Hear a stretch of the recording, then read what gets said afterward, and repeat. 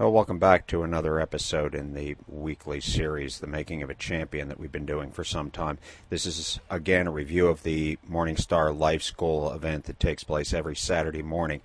This week, I'm going to do things a little bit in reverse. Normally, I record the review after we've done the presentation on Saturday morning. This week, I'm doing it in advance, and we'll see if that makes a difference. Mostly, it's done because of a time constraint.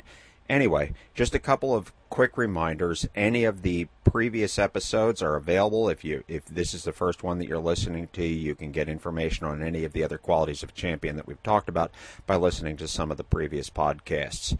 There are notes available for every week's material. If you would like the notes and you're not receiving them, if somebody's invited you to listen to this podcast, you're not part of the Morningstar, we'll say, family of men, and you've just heard this for the first time and would like the material, that's certainly available to you. Simply email to us at men@mstarqtown.org. That's men@mstarqtown.org, exactly like it sounds. Okay, so just a few very quick highlights on where we've been. We began in week one of this series with introducing why championship performance was valued. We said the champions stand in the gap between what needs to be defended and what seeks to destroy it. The champions fight for good things. The champions tend to advocate for those who have no voice of their own. And that this is all essential work, and this needs to go on so long as we live and breathe. Because for everything that is made right and improved, something else is degrading and falling apart. So the work for champions is never done. The need for champions will always exist. From there, we looked at a couple of the qualities of championship performance, and I'm suggesting to you that there are at least 8 or 10 non-negotiables for championship performance. They all fit together, work together in harmony with each other. And if any one of those is missing in your life or mine, that to the degree that it's missing, we're going to suffer in terms of our performance. So the first one of those was an intense desire. That means we have to want something very, very badly. We want it in a way that doesn't destroy us, but we also want it in a way that we single it out. We self-select it over all the other things that we could devote enormous amounts of passion and energy and development and learning to. So we self-select one thing in favor of many other things.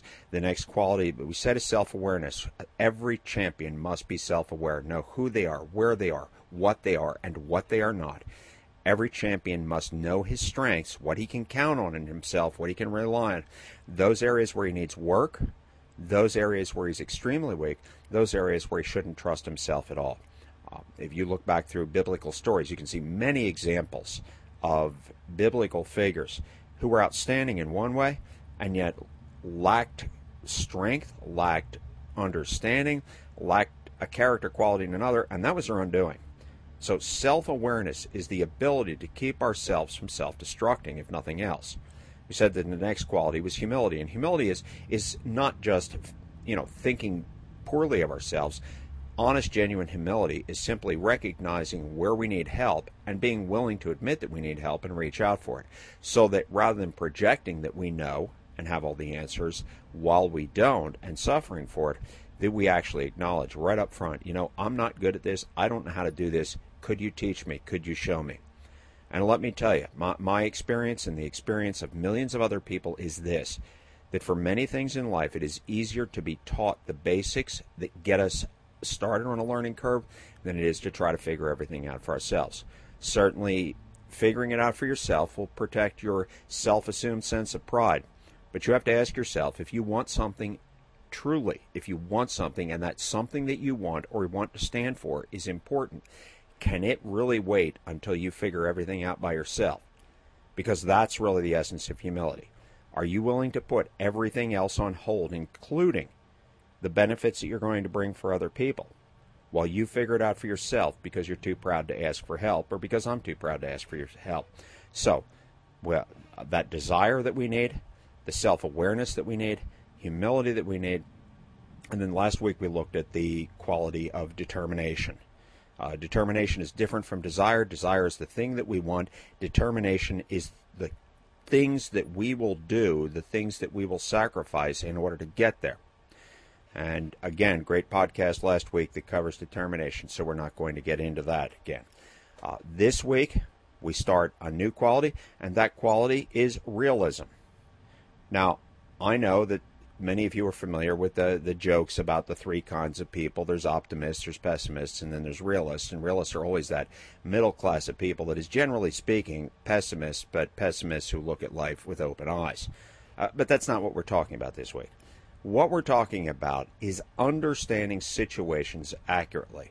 Now, again, as I've said before, if you're not a believer in Christ, if you're not a follower of Christ, then some of what I say early on may not be relevant to you, but I'd like you to at least consider it. We're going to start out with a couple of verses of Scripture, and then we'll move on from there. So let me read this text from the Psalms, written by David, or a reflection from David. When I consider your heavens, the work of your fingers, the moon, the stars, which you have set in place, what is mankind that you are mindful of them? Human beings, that you care for them. You have made them a little lower than the angels and crowned them with glory and honor. You made them rulers over the works of your hands and put everything under their feet. Now you might wonder what a verse like that has to do with realism. But we're going to begin our study and our journey into the facet of realism by talking about two different kinds of people. Essentially in life, there are materialists and there are supernaturalists. So a materialist believes that everything that is material, it is matter, it can be sensed, it can be perceived with the five senses. Supernaturalists believe that everything that materialists believe, in so far as they believe that there is a material world, and they believe that there is very much that can be sensed or perceived with the five senses. But they take it one step further. They believe that there is a source behind that, that there is an organizing being who has created and put all this in place, and they believe that being, if you're a Christ follower, they believe that it's more than just energy or force or some mystical thing, but rather they believe it's God. We have a name for him. His name is God, and that God has made himself accessible through Jesus. And what that means to a realist is that you have two different realms that you operate in, and you see them highlighted in that psalm. He said, David starts out by marveling at God. But there is David as a human being on the first plane of life, the material plane. And from his material plane, David is looking up into the stars, and he is projecting and onto those stars a thought. There's more than just me and matter here. There's a being that's put all this in place. But then he says, this being, he believes, has not only put this in place, but this being has also assigned humankind to be responsible for it, to care for it, to manage it. In other words, here's what David is saying. He's saying, when I look all around me at the creation, I see evidence of the work of God. But when I see how the creation works, or at least how things work on planet Earth, I see very clearly evidence that God has entrusted us with the care of it. Here's how he says it in the last part of that text that I read. You made them rulers over the works of your hands. You put everything under their feet. And so a materialist can only operate in the first plane. That's all he's got. Everything that he is going to use, the raw material from which he will fashion championship performance, is determined exclusively by himself, by people, and by whatever that combination can muster together. But the non-materialist, or supernaturalist as I've called them before, who operates in that first plane and the second plane, believes this. He believes that not only does he have access to everything that is within his power, but he also believes that he has access and authority from God in specific areas, especially the area that he feels that he should serve in. He feels that God has commissioned him toward that and will help him along the way with that. So before we move on, I want you to do a thoughtful few minutes in your own life.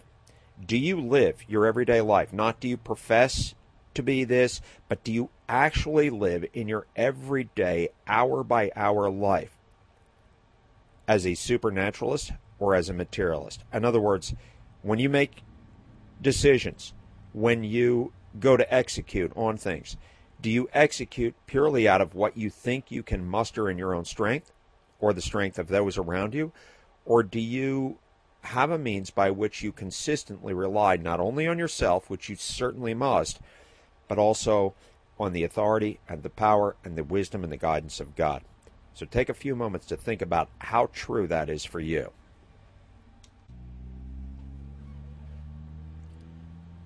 Okay, we're back, and we're going to move on to the next component of realism. And what I'd like to start with is a simple assessment that most brain science confirms, and that is that the human mind tends to focus on things that will harm it or things that will bring it pleasure. It doesn't tend to focus on the things that already are.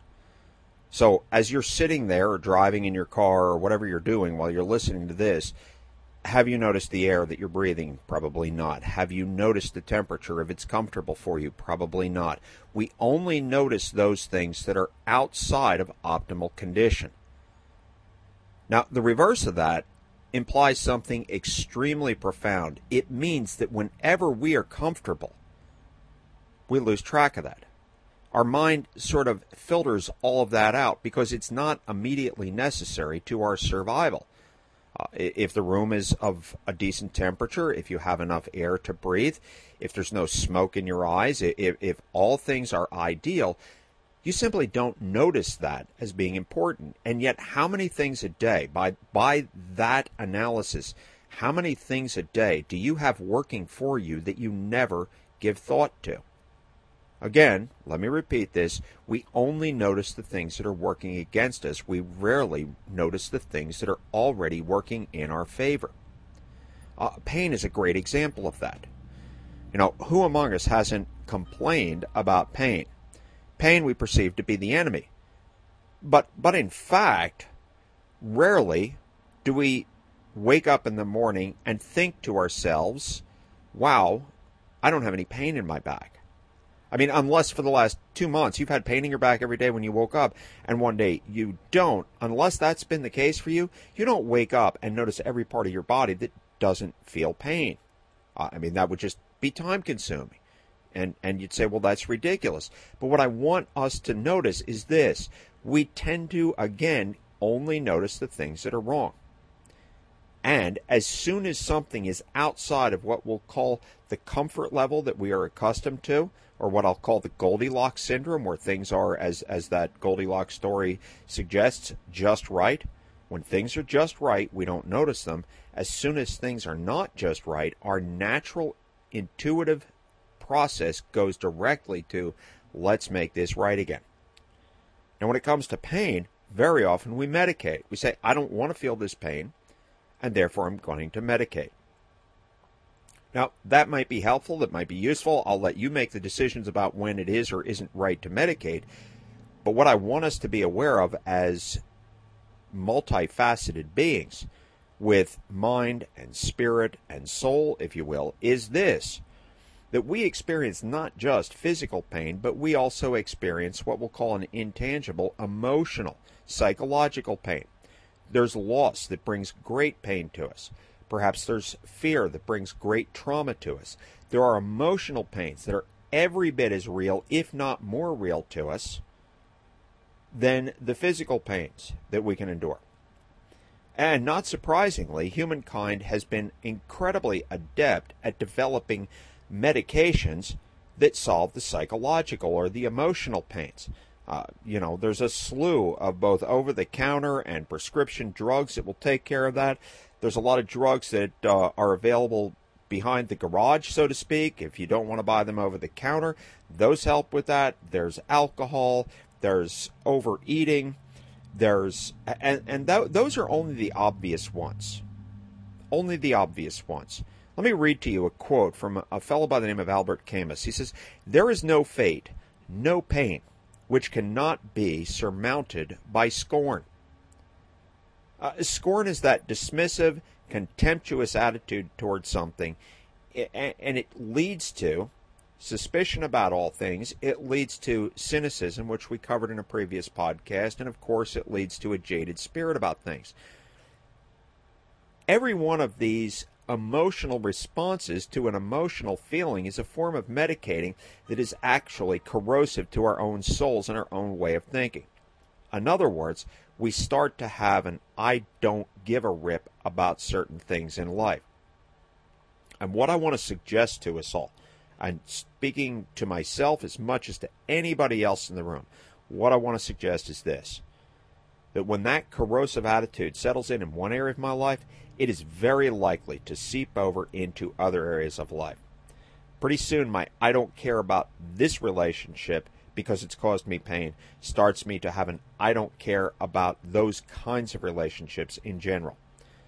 My feelings of I am so tired of trying so hard and being criticized or wounded in that I don't care about my performance in this area at work pretty soon spills over into I just don't care about my work at all.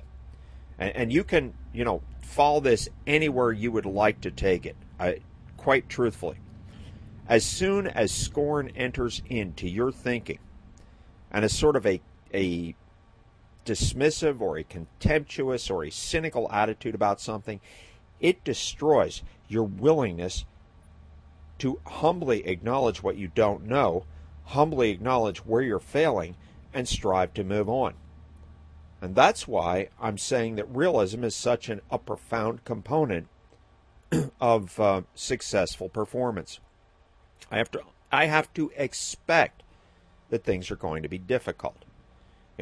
Coming back to the physical element of things, if I'm going to build a house and I'm going to build what we'll call a stick house, meaning it's going to be framed up with 2x4s and plywood and sheetrock and all the other sundry things that go into building a house, if I'm going to do that work myself, and I am naive enough to assume that in the process of building an entire house, I'm not going to experience cuts and bruises, maybe a couple of things that fall in my head or some things that smash my toe. If I really believe I'm going to build an entire house and not experience wounds, then when I get those wounds, I'm going to be shocked. I'm going to be angered, and I may not process that well. Realism demands of us that we understand that pain is a natural part of life, that frustration is a natural part of life, that slow schedules, progress impeded, setbacks, failures, all of those things are to be expected. And if we go into life with anything other than a realistic attitude about them, that's going to have the effect of inviting us to be, as Albert Camus suggested, scornful. All right, there is no fate, no pain, which cannot be surmounted by scorn. Well, anything that you do that is great, any time that you stand in a gap, you are standing against something, and you are standing against something that is going to resist you wholeheartedly. So, as much as I have invited us to notice pain and notice how we tend to medicate pain, I want you to now pause and think about, what do you do with your frustration? What is the means by which you relieve your frustration or medicate? When I use that word, I don't use it in a positive sense of the word. What is it that you may be prone to do to medicate your pain, your emotional trauma? Let's stop and think about that for a few minutes before we move on. Okay, and we're back again, and let me offer this parenthetical comment, which is that as you're listening to this, you may sense that these individual components within the topic of realism aren't necessarily being presented in any specific order.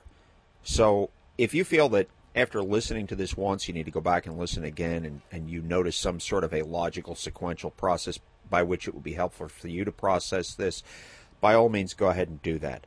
I'm just presenting to you the ideas as I've made notes on them for the Saturday morning presentation. And that brings us to the next thing, and this is another component of realism. I think most of us know this, but it doesn't hurt to pause and just reflect on it for a moment. And it's this: championship performance, or the commitment to give championship level performance. And what we said that is to bring your best to something every single day. Yes, championship performance, as we're envisioning it, certainly includes wins. I don't think you can call yourself a champion if throughout most of your life you experience loss after loss. But in any championship performance, there are down times. In any championship team's history, there will be off seasons, or there will be individual losses within a season. So we're not talking about championship performance as being solely a success of accumulation of wins without losses, but we're saying that it is bringing your absolute level best to the performance each day and picking yourself back up if you do lose and pressing on confidently, assuming that you're going to bring your best to the next day, learn from your missteps, and be able to perform at an even higher level. And that's a good setup for what we need to say. Championship performance gives as much to us as it demands from us. This is the testimony of every parent. When young parents have their first child and they start to pour into the child, there is a point in time where every mom and every dad feels, no matter how much they were prepared for it, wow, this is certainly a lot. I didn't expect it to be this hard. As a matter of fact, there's been some studies that suggested that many moms, after they've had their first child or their second child, when they're interviewed some years later, have said that they'd have to think twice about it before they had children. Now, I suspect that some of those were people caught at a bad moment, even in their current parenting condition. But nonetheless, it reveals something, and that is that to perform at a high level, to give your best, is exhausting and it's demanding, and it takes a lot out of us. And so we tend to think, wow, this child has really gotten the best of me. And it doesn't mean that the child is manipulated or maneuvered to take advantage of the parent. What it means is the parent has given the best of their life to the child. But what you'll usually find when you talk to parents whose children are now grown or in their later teen years is parents start to have a shift in attitude, and they start to say, you know, this process of being a parent has made of me things that I could never have become in any other way. And I think that's true. And so each one of us who wishes to have a realistic attitude, we cannot also have a martyr's attitude. In other words, when you lay down portions of your life, when you sacrifice for the thing that you have chosen to stand in the gap for, the great dream that you have, the great dream that hopefully God has placed on your heart, the great dream that has long-term significance and hopefully even eternal significance, it's going to ask a lot from you, and we can at times feel as if it's an unfair exchange. This thing has taken all of my life and given nothing back. And yet, exactly as we suggested earlier, when it comes to noticing the things that are painful or not comfortable, those things outside the Goldilocks zone, in the same way as we notice them, we tend to notice what has been taken from us. We don't as easily notice what has been given to us by the gift of stretching and performing at a high level. And I want to suggest to all of us that performing at championship level and having a realistic attitude about it should cause us to take note of who we are becoming in the process, and not with a puffed up sense of pride, but with a realistic and authentic assessment of who we are. Say, I am becoming more than I ever was. I am better now than I was a year ago. And I'm even proud in the right way of what I am becoming. All right, one more thing before we take another break. We're going to move now from realism as concerns present to realism as it concerns time. So now we want to say that realism concerns your past, your present, and your future. Now, all of us need to live in the present. You can't allow your past to control who you are, but it is unrealistic to assume that your past has no influence on who you are or where you are. It's unrealistic to assume that the person who was raised by a single mom in a difficult circumstance has all the same assumptions about life, all of the same understandings as the person who was raised by a mom and a dad in a reasonably prosperous home where the mom and the dad exerted wise discipline over the children. Listen, your past and mine have in many ways shaped us. They don't need to define our future, but we cannot escape what they have done to us and who they've made of us. So let's not ever pretend that we aren't in some ways affected by our past, by the parenting that was done to us in our past, by the good that has happened to us in the past, by the mistakes that have happened to us in the past. This is part of self-awareness. Self-awareness coupled to realism says, I need to look into my past and see how it is impacting my attitudes about the present. But realism also concerns the future. a couple of weeks ago, we talked about two different forces, the passion force and the skill force. And we said that many young people start out with a great deal of passion about what they're going to fix in this world or change in this world. They start out with an immense amount of passion. They're going to change the world. But they have a very low level of skill that would help them to actually change the world. And what happens very often is they become disillusioned when they find the change process is hard, and they don't understand that it's their skill level and their understanding, which is at that moment at a minimum, which is contributing to their lack of impact on the world. And so realism about the future says, I can't change everything about what's going to happen in the future, but if I work my present consistently, carefully every day, I without a doubt can have some impact on the future. Let's take a short break again. I'll be right back. All right, and we're back. And you may remember my saying this on a few different occasions, that you're going to see quite a bit of overlap from week to week, because these topics do interlock, quite literally. And there's a spillover or connection where something could be talked about in one week relative to one of the qualities, but it's inevitable that it's going to come up in another one of the qualities as well. And you're going to see some overlap here in a couple of moments. The first thing that I'd like to introduce is a quote from Steve Jobs. And he says, "We don't get a chance to do that many things in life.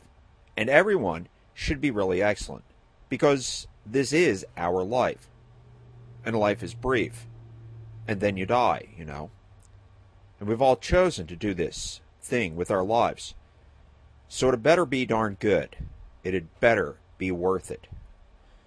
Now, I think you could make the argument that Steve is looking at this from a plane one reality. Remember, as we opened up this today's review, I said that there are people who operate simply at the material plane, and then there are people who operate in the material plane, but also in the supernatural plane. And I'm certainly not here to judge Steve Jobs' assessments about life and what plane he operated in, but it would seem to imply that Steve is suggesting everything depends on his performance. Now, there's a critical thing to consider here. Your view of realism is going to be determined by your belief system. What do you believe is true? Are you a materialist, or are you a materialist / supernaturalist? Because it's going to influence what you depend on throughout your life. It seems that Steve places all of the emphasis on what he or those around him could do. If you are a materialist / supernaturalist, then you have the opportunity to reach out to God, who has commissioned you for this work, and say, I need your help, I need your wisdom, or I need guidance to tell me, should I press ahead or should I simply stop and wait? Now, each one of us has to sort through how we discern God's will on our own. There's certainly some good helps for that. This is not the place to have that conversation. That's a separate teaching, I believe. But again, come back to who you are and how you function. The next component I'd like to look at when it comes to realism is, do you know yourself? I remember a while ago listening to a speaker who was talking about discovering that actually, although he had for much of his life considered himself a leader, and many other people actually considered him to be a leader, one of the things that he discovered in looking back across his life and where he had been most effective and most successful was when he played the role of second in command, not where he was the actual leader. There's other people that have discovered that so long as they are the person on the sales floor or out selling to people, they perform outstandingly. One of the common mistakes that businesses make is just promoting people up through the ranks and assuming that the person that was great at selling is now going to be a great sales manager, and it requires a completely different set of skills. But not only that, it requires a completely different set of interests and passions. And sometimes there isn't that crossover or carryover. When it comes to music, there are people who are great songwriters, but you wouldn't necessarily want to put them behind the microphone or behind the guitar or the piano. On the other hand, there are great guitar players, pianists, vocalists, household names to us in country or rock or jazz or whatever it is. They don't even write their own songs. Now, that's not a slight to them.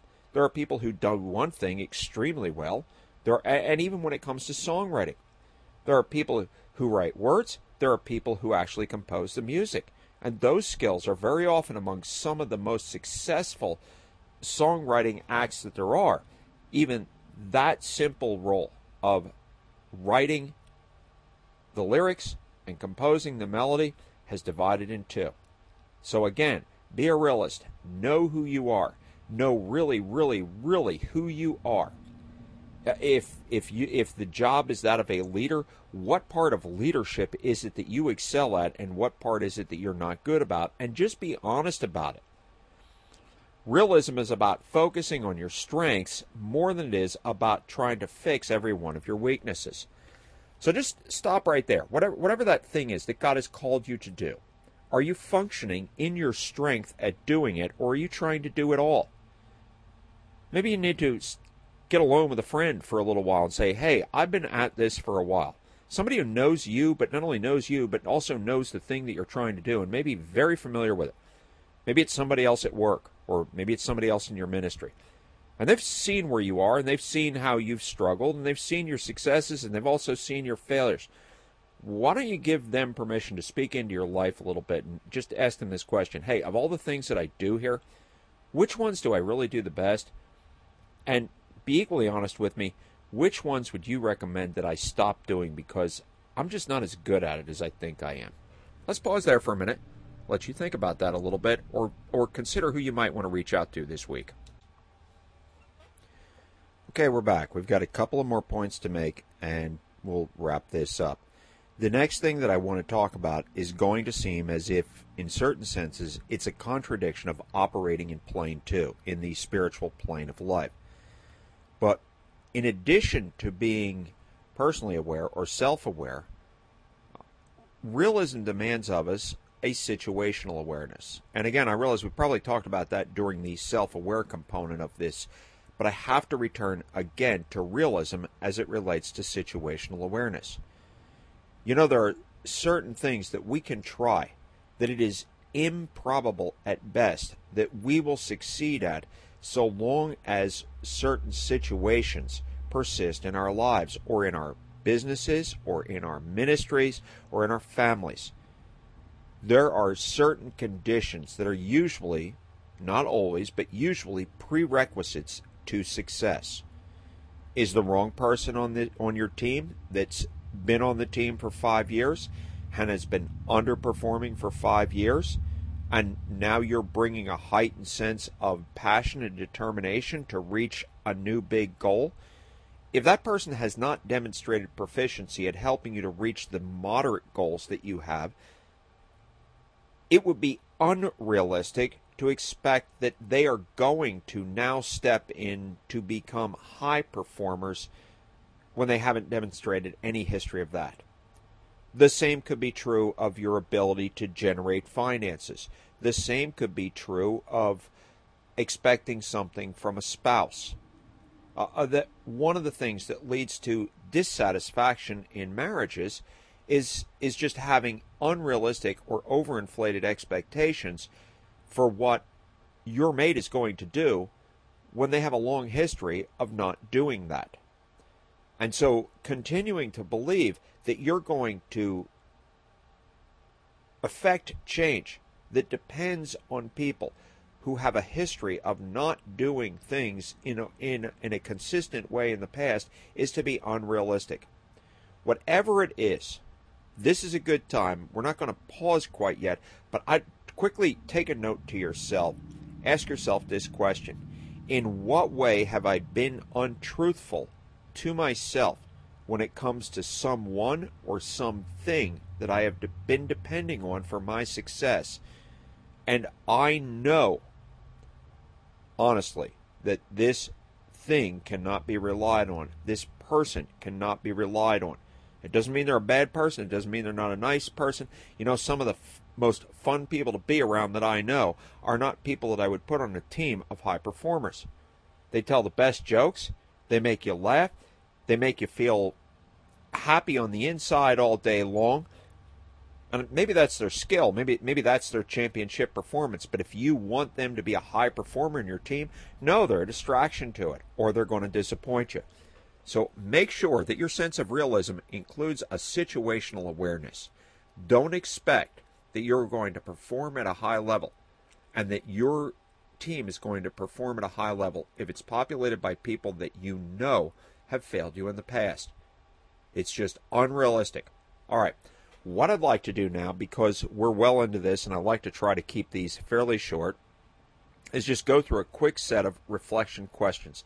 These are the questions that are at the back of the notes, and I like to give the guys that are there on Saturday morning these questions so that they have them to go through during the week to help them process what they've heard and consider where they might need to make changes. So here's the first question. What are my go-to medications to avoid pain and disappointment and despair? So these are emotional pains that you're experiencing. What are your go-to medications to help you alleviate the pain rather than walk through the pain and confront it? All right, here's the next one. Is there any former desire or aspiration which I now pretend not to care about? In other words, I used to really want this. Maybe it's a great marriage. Maybe it's a successful business. And I used to say I wanted it, but now I pretend not to care about it when in all honesty I know that's not true. I've allowed a heart condition of scorn or contempt to overshadow my desire for it. We all are familiar with the fox and the grapes. It's the old Aesop's fable where the fox can't reach the grapes that he really wants, and in the end he says, oh, they're probably just sour grapes. In his heart of hearts, the fox still wanted the grapes, but because he hadn't figured out how to gain access to the grapes, instead of admitting that he had failed and needing to try again, he ended up condemning the grapes and saying they weren't any good. That's not a realistic attitude. That's what happens when we allow scorn to be seated in our heart, take root, and grow. All right, here's the next one. Is there something I need to learn today about my reality, something I need to own, which I haven't owned? In other words, is there something in your own present circumstance which you have to finally come to terms with and say, this thing is in my life because I have allowed it to stay there, I opened the door to it to begin with, and I've not done everything within my power to get it out of my life, and I know this to be true, and I've been lying to myself up until this point. All right, here's the next one. Am I operating in only one plane?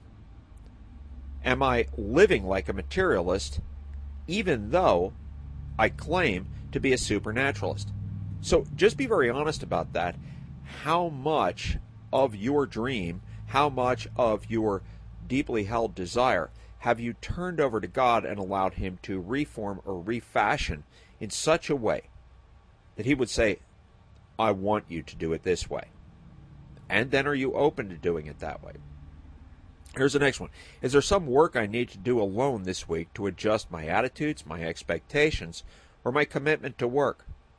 In other words, remember the fox? Or remember, as Camus said earlier on, that scorn is the self-medicant that helps us to deal with what we've strived for and been disappointed by. What do you need to confront yourself on about how you have already quit? In other words, is there something that you have already given up on that you need to return to? But before you return to it, you need to do some heart work to fix something that's there. You need to confess something, at least to yourself. Perhaps you need to confess it to a friend. You may even need to walk into your boss's office or into a ministry team situation and say, I know I'm not doing what I should. I know that for the last 6 months I've had a pretty bad attitude, and I'd like to tell you a little bit about what's going on. I don't know how that conversation would need to play out in your life, but I just want to pose that question for you. All right, here's the next one. Who can I share these things with? And that means your whole growth process. Is there somebody else that you could help with what you're learning, with what you're discovering about yourself or this whole journey? Is there somebody that you need to have some fellowship with in the next few weeks and just share where you are in life? Not expecting them to do anything for you necessarily, but just to talk it through with somebody. Somebody hopefully who is equally committed to growth. A couple of final questions. This one is, who have I blamed for things in my life when it's really not that person's fault? Now, I know husbands and wives are great at this. Kids and their parents are great at this. And incidentally, in both of those relationships, it flows both ways. Kids blame parents, parents blame kids, husbands blame wives blame husbands. And when they get alone, if they have time to be alone. They have to concede, I blamed the wrong person. This is on me and I need to own it. All right, final question. Is there someone I've wounded or hurt or lashed out at and whom I need to make an apology to or make some amends to? And that's a good way to wrap up this topic of realism. Have I been unrealistic about blame or fault or responsibility, and do I need to take back the ownership of something that has been mine to own all along, but I've pushed that onto somebody else and made them carry a burden that wasn't theirs to carry? All right, guys, that's all I've got for this week, and we'll get into another topic next week. I hope this has been helpful to you. As I say every week, hey, if there's somebody that you think could benefit from listening to this, would you please share it with them? It might be the most loving thing you could do for them this week. See you again next week.